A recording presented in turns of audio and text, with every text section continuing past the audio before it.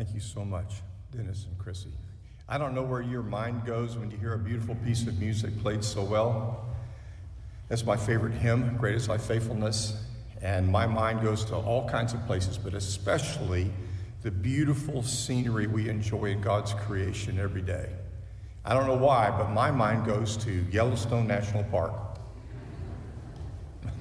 That's where it goes when I hear beautiful music like that. Thinking about how God is faithful to us in so many ways, these ways we take for granted, and especially the beautiful creation we enjoy. For God, who said, "Let light shine out of darkness," is the one who has shone in our hearts to give the light of the knowledge of the glory of God in the face of Christ. Good morning, everyone. Please take your Bibles, turn to Acts chapter 9. I want to start with the bedrock conviction that I have. Maybe many of you share this, perhaps some of you don't. But I'm fairly convinced that most of us, most of the time, when it comes to our faith, we're doing the best we can. We're doing the best we can. The call of Jesus Christ, of course, requires much. He gave his life, and therefore, because he was spent for us, he calls us to be spent for him. And of course, the Christian faith is incredibly challenging when we think about his life, his teaching, the scriptures. It can be hard. But what makes it particularly hard is when you're going about your life and you're trying to be faithful to him and you're not looking for any trouble. At least most of you aren't. And yet trouble seems to come to you. There are people who get upset with you. They get angry with you, and you're just trying to be faithful. You're just trying to do the right thing. And I wonder if that's what the early Christians felt. Because when you read the early pages of Acts, they're simply trying to do the right thing. They're trying to be faithful to God. They go to the temple to worship God because that's where you go to worship God. They're expressing their faith in God because they believe that Jesus is the Messiah, and God gives them ability to heal people. They weren't trying to cause a stink. They weren't trying to cause a commotion, but, they helped people. They healed people. And boy, that made some people really angry, people in power. And even though the Sadducees didn't believe in the resurrection, these Christians couldn't help it. They had to tell the truth. They saw what Rome did to Jesus. They saw with their own eyes, these people of Jerusalem. And some of them, many of them, saw with their own eyes Jesus raised from the dead. And that changed everything. They couldn't get it out of their heart, couldn't get it out of their mind.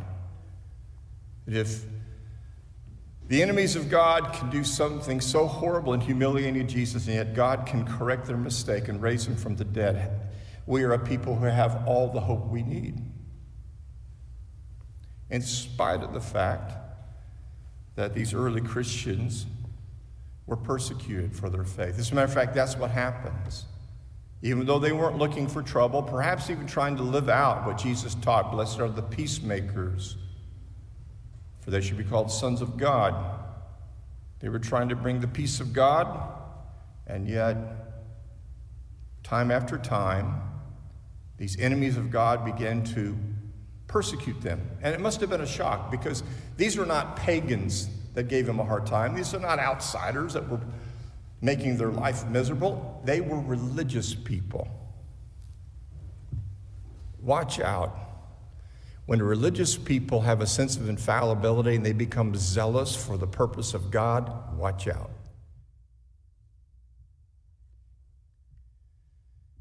There was a man who had that as his modus operandi. His name was Saul. That was his Jewish name, his first name. His Roman name, which was his last name, was Paul.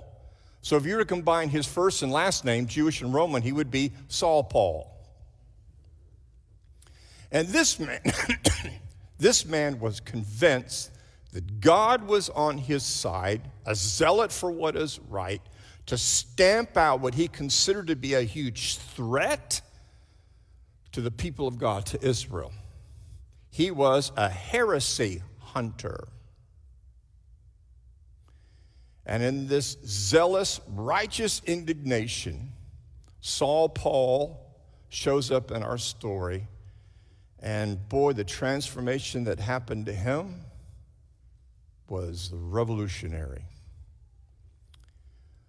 I want to read his story, the conversion of Saul, or the prophetic calling of Paul, however you want to look at it, and scholars debate that actually. And it's Acts chapter 9, verse 1. Now Saul, still breathing threats and murder against the disciples of the Lord, went to the high priest and asked for letters from him to the synagogues at Damascus, so that if he found any belonging to the way, both men and women, he might bring them bound to Jerusalem. And it came about that as he journeyed, he was approaching Damascus, and suddenly a light from heaven flashed around him. And he fell to the ground and heard a voice saying to him, Saul, Saul, why are you persecuting me? And he said, Who art thou, Lord? And he said, I am Jesus, whom you are persecuting. But rise, enter the city, and it shall be told you what you must do. And the man who traveled with him stood speechless, hearing the sound, but seeing no one. Saul got up from the ground, and though his eyes were open, he could see nothing. Indeed. And leading him by the hand, they brought him into Damascus. And he was 3 days without sight, and neither ate nor drank. Now, there was a certain disciple at Damascus named Ananias. And the Lord said to him in a vision, Ananias. And he said, Behold, here I am, Lord. And the Lord said to him, Arise, go to the street called Straight. Inquire at the house of Judas for a man from Tarsus named Saul. For behold, he's praying. And he's seen in a vision that a man named Ananias will come in and lay his hands on him so that he might regain his sight. But Ananias answered, Lord, I've heard from many about this man, how much harm he did to thy saints at Jerusalem. And here he has authority from the chief priest to bind all who call upon thy name.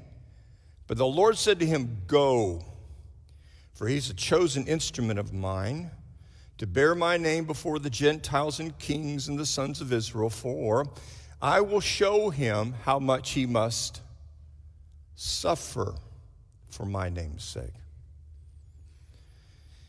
And Ananias departed, and he entered the house, and after laying his hands on him, he said, Brother Saul, the Lord Jesus, who appeared to you on the road by which you were coming, has sent me so that you may regain your sight and be filled with the Holy Spirit.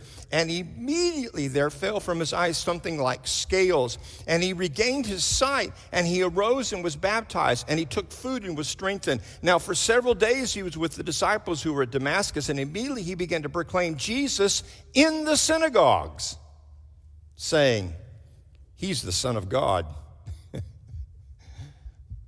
And all those hearing him continued to be amazed, and they were saying, Is this not he who in Jerusalem destroyed those who call on his name, and who had come here for the purpose of bringing them bound before the chief priest? But Saul kept increasing in strength and confounding the Jews who lived at Damascus by proving that this Jesus is the Christ. You can't find a more dramatic story of a 180-degree turn in someone's life. Indeed, this is not only, you might say, the blueprint for what repentance looks like. This is indeed what Paul talks about in this letter to the 2 Corinthians. This is reconciliation. Now, I know that's a fancy word, and it comes primarily from the Roman Empire, the military world, and that is, reconciliation is how you turn enemies into friends. And Rome had this agenda that they would not only conquer the world and try to keep peace by Roman law and justice, but they had this crazy idea that somehow they, as benevolent rulers, bringing in the glory of Rome to even imperial subjects, they believed that somehow they could turn all these conquered peoples, all these enemies, into friends. They would reconcile them by bringing the benefit of the Roman way of life to make their life better. Paul used that idea as he wrote to the Corinthians in his second letter there. And he's convinced that he's been given a ministry of reconciliation because God turned him, who was once an enemy, into a friend. And therefore, he believed every single one of us who have the light of Christ shining in our hearts, every single one of us who have bent the knee to Jesus Christ and swore allegiance to him to pursue his kingdom first and only his kingdom first, that we would therefore be ambassadors of peace, ambassadors of reconciliation, that we could turn the enemies of God into friends because that's what he's done for us.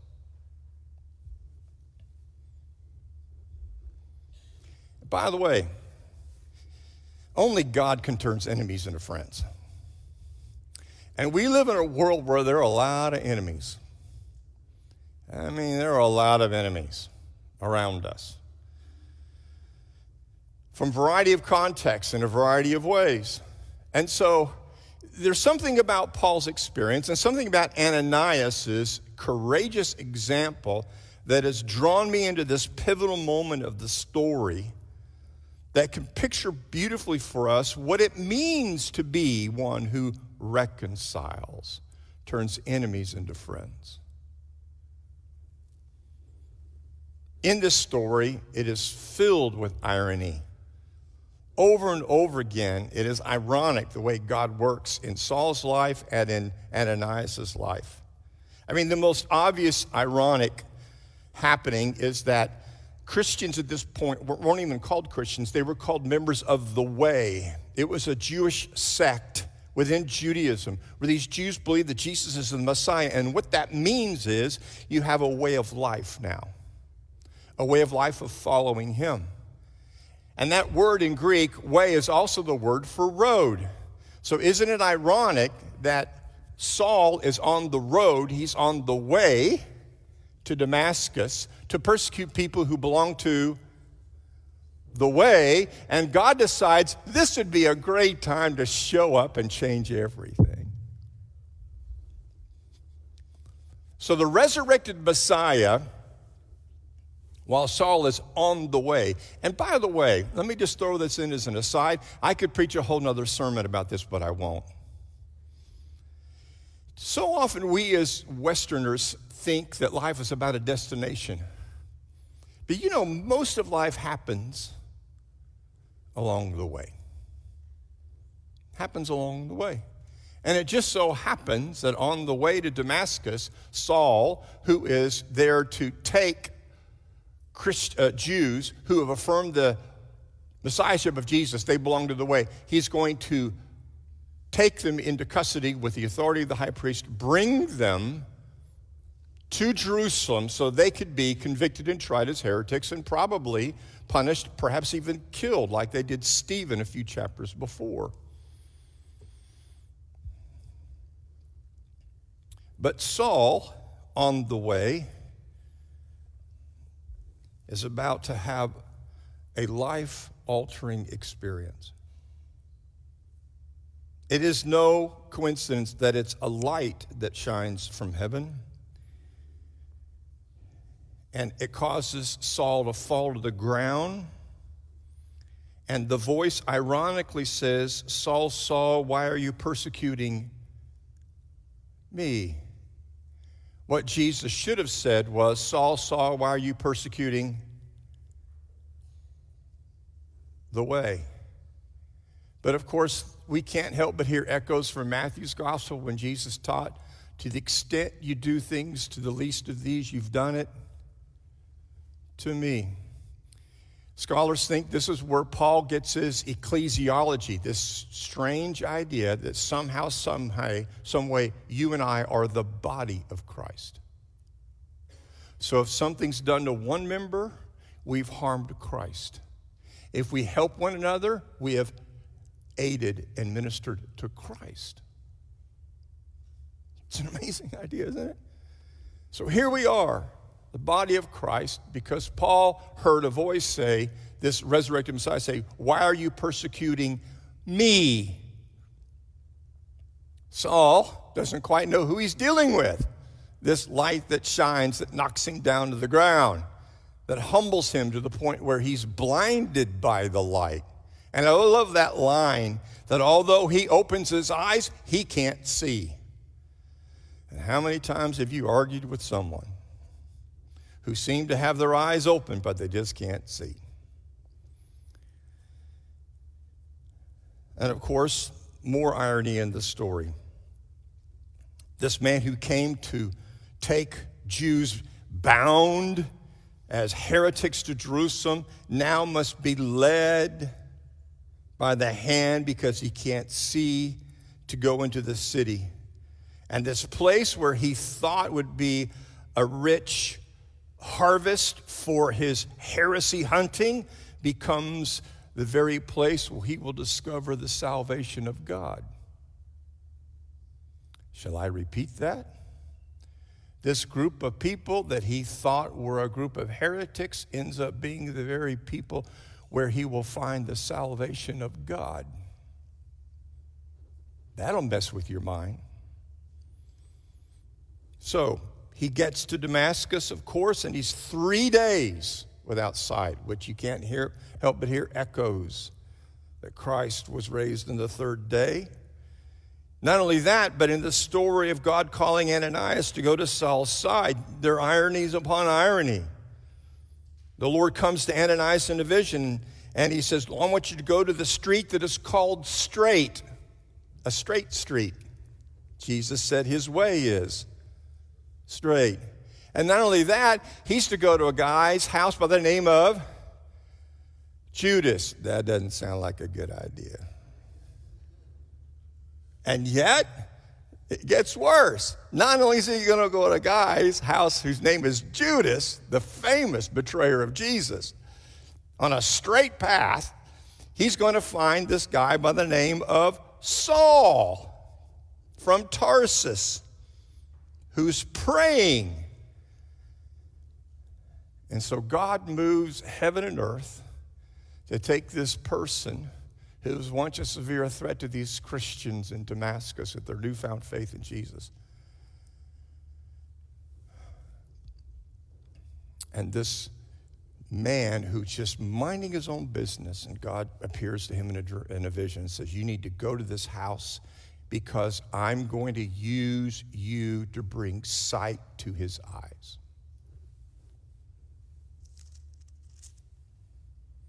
And sure enough, he goes and finds out that Saul is there. And I find it an endearing moment in verse 17 when Ananias shows up and Saul is there, and he says, probably words that fell from his lip he's never expected, Brother Saul. Brother Saul. This Jesus who appeared to you told me to come to you. And he lays hands on him, and the scales fall from his eyes. We use that as an expression today. Scales fall from the eyes. Comes from this story. And immediately Saul not only regains his physical sight, it's quite obvious he has regained, ironically, his spiritual sight. Because the last irony, he goes into the synagogue, not looking for heretics, but behold, becoming the heretic. And tells these Jewish people, Jesus is the Son of God. And don't you know the members of that synagogue folded their arms and go, whoa, who could have seen this coming? And this is the guy that we knew he was coming to kind of clean house for us. And now he's up there telling us that this Jesus is the Son of God. You can't find, I think, a better picture of reconciliation than right here. And it's no wonder reconciliation was a major hallmark of Paul and his ministry. What I want to do is quickly look through this story through the eyes of Paul, and see why God is at work and how he's doing what he's doing. And then I quickly want to look at this story through the eyes of Ananias and see if we can't learn something of what it means to be a people who turn enemies into friends. First, Have you ever been so convinced that you're right and you find out you're wrong? This happens to me on a daily basis. And it's getting worse. We'll recount some story. I mean, it could be as innocent and innocuous as some story, you know. And I'll say, this is what happened. And the keeper of our family history, my beautiful wife, Sherry, will say, that's not what happened. And then once we kind of work through the details of it, I end up finding out, yeah, why is it always that? Why is it like that? That she's right almost all the time. It's just hard to live with someone who's so right.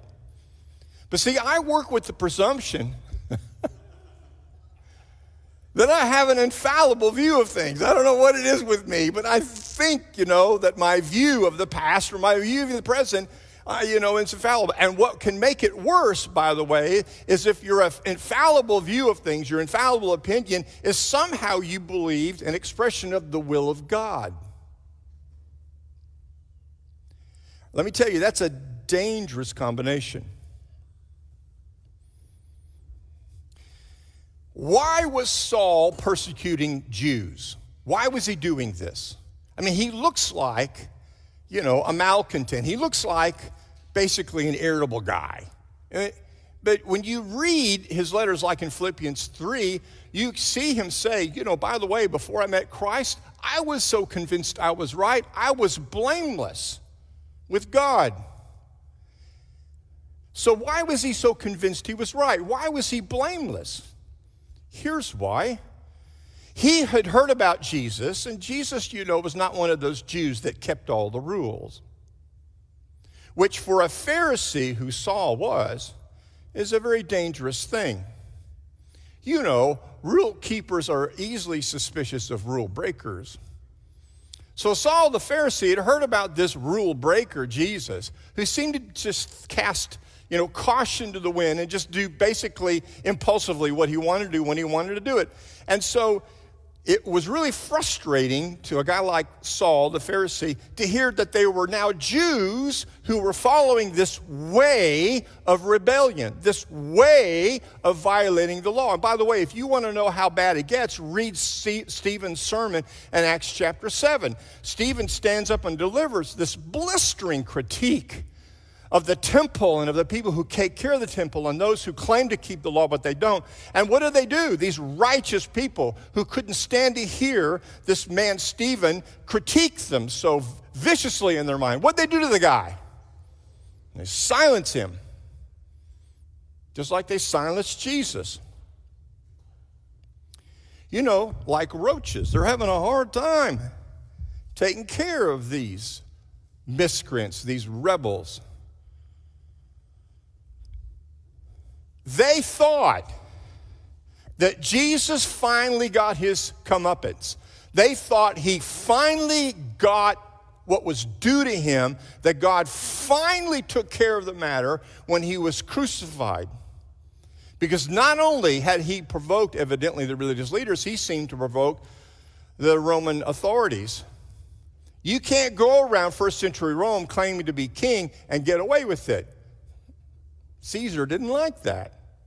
So they were convinced when he hangs on a cross that he is a false Messiah.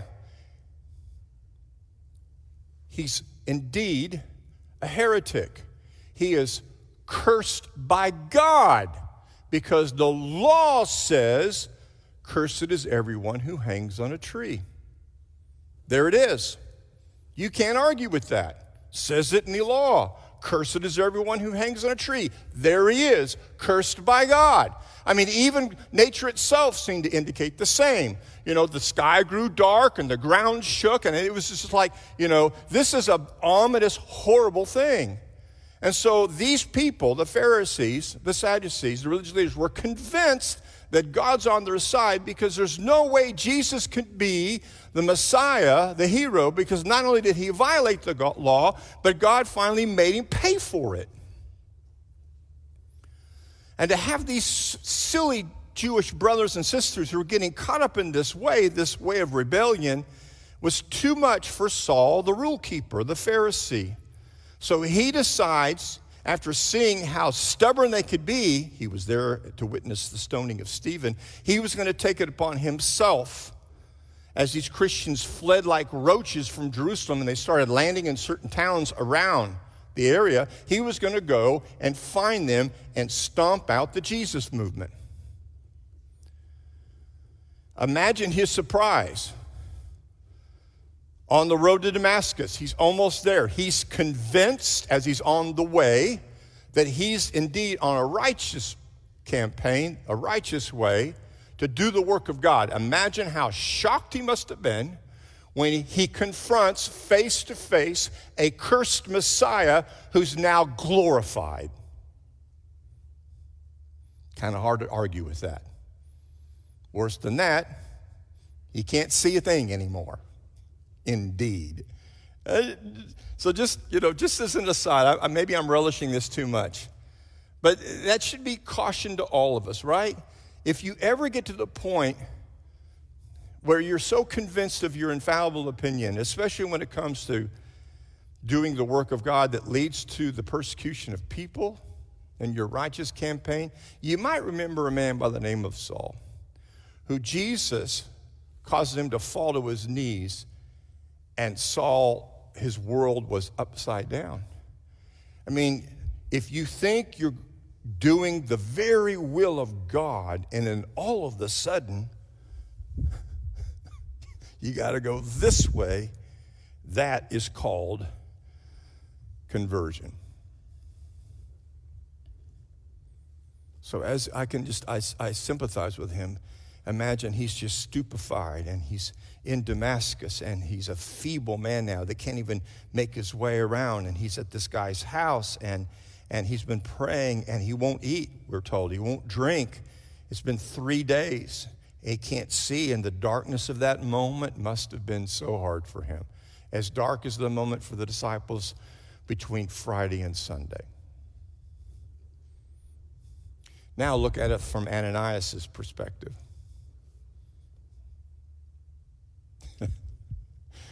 We don't know much about this man. He just kind of shows up in the narrative. He was obviously a follower of the way, and all of a sudden God gives a vision to him and says, hey, I want you to go to this house, and it's on Straight Street, and go to Judas's house, and then you find Saul of Tarsus, and I want you to pray for him.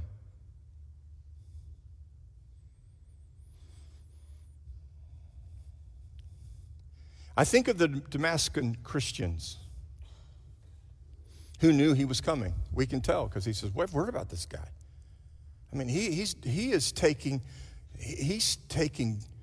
extreme measures to like us to persecute, to kill people like this. And don't you know, when the word got out that Saul was coming for their town, that they all gathered together and huddle and begin to pray, oh God, please spare us. What are we going to do if he shows up? Are we going to rat on one another? Are we going to, are we going to lie about who we are? Could you imagine the difficulty? Because it says at the beginning of this chapter that Paul's not just taking away men, he's taking away women too.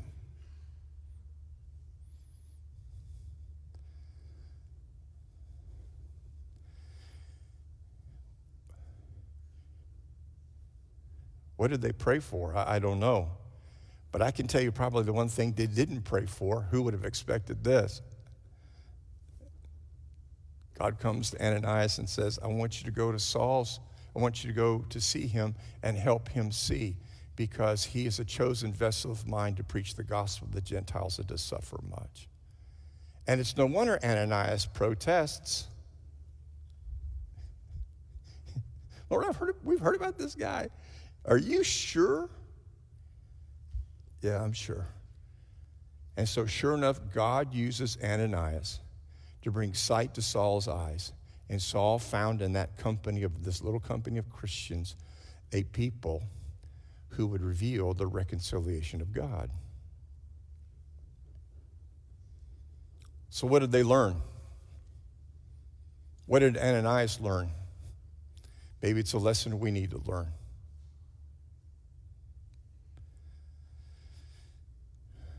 No one lies beyond the grace of God. No one. I sometimes find myself praying for the most dastardly rascals.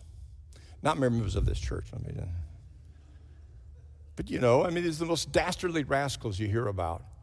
And I have to tell you, sometimes I feel like a fool, that God would save them. Someone as hateful and as vindictive and spiteful as a guy like Saul. But this story comes crashing into my heart and reminding me, here it is, every heart has an open door, and God can find it. Now, sometimes he has to knock you down, and sometimes we need that, but I'm hoping we're being encouraged to know that it doesn't matter how bad the rancor gets in our social and political discourse. It doesn't matter how the dividing lines are drawn and you're an enemy and you're not. It doesn't matter which politician we've already blackballed and said he's hopeless or she cannot help us. Our ultimate goal is to see people, no matter who they are, come to Jesus Christ. Right? That's our ultimate goal. And nobody lies beyond the grace of God. If he can turn around a man like Saul, if he can save a man like Saul, then he can save any of us, and that's what Paul said. So, brothers and sisters, keep praying for that one that you think just lies beyond the mercy of God. You just keep praying. Because our God is a God that Paul says will do above, exceeding beyond anything we could ask or think. And don't you know, Damascus Christians, when they read that in Paul's letter, said, "Amen, Saul. We never thought you would be the one that would write a letter like that." Second thing that I think Saul and Ananias learned is, and it's something I've repeated many times and it shows up so many places, you can't be a Christian by yourself. You can't. Isn't it interesting what God did? God could have caused the scales to fall from Saul's eyes when he wanted it. God didn't have to involve Ananias, but why did God do this? Why did he take Ananias, this courageous man who wasn't sure this was a good idea, and bring him into the presence of Saul so that he could see with his own eyes, indeed, God can turn the heart, the most cold-hearted, murderous, bloodthirsty man, he can turn him into a vessel of the good news of Jesus Christ like that. You see what God's doing.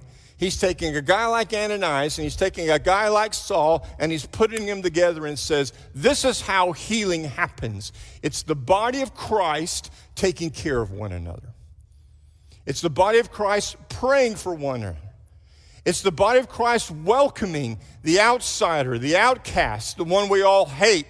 It's the body of Christ showing, indeed, that the love of God is eternal. His mercy is everlasting, for we are living testaments to the new covenant of the grace of God that can overcome every sin and every incredibly terrible life. He can change you. He can change me. He can change every single one of us. And this is why we know we need one another. For we are the reconciliation of God. We are. Let's pray.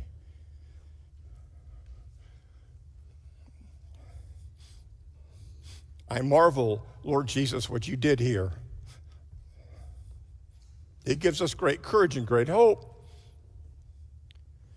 that no heart lies beyond your grace. Paul was seized by your grace. He could never get over that he was once an enemy and you made him a friend.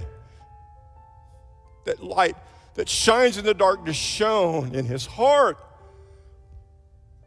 and gave him this ministry of reconciliation that we have been entrusted with. So forgive us for living in a world where people are quick to make enemies, discard and marginalize, and even hate people that we don't agree with. And for most of us who simply just trying to do the best we can, we're just trying to live faithful to you, and we find out there are people who will end up hating us. We didn't provoke this. Yeah, we know we want to be faithful to you. So may we look upon our enemies with the everlasting love of Christ. And may we turn to one another for encouragement, help, and hope as we lay hands and bring about healing, and the scales fall from our eyes, and we look into the glorious face of Christ, the one who saved us, reconciled us, and redeems us, and makes our life worth living. Thank you for this good news in Jesus Christ. I pray in his name. Amen.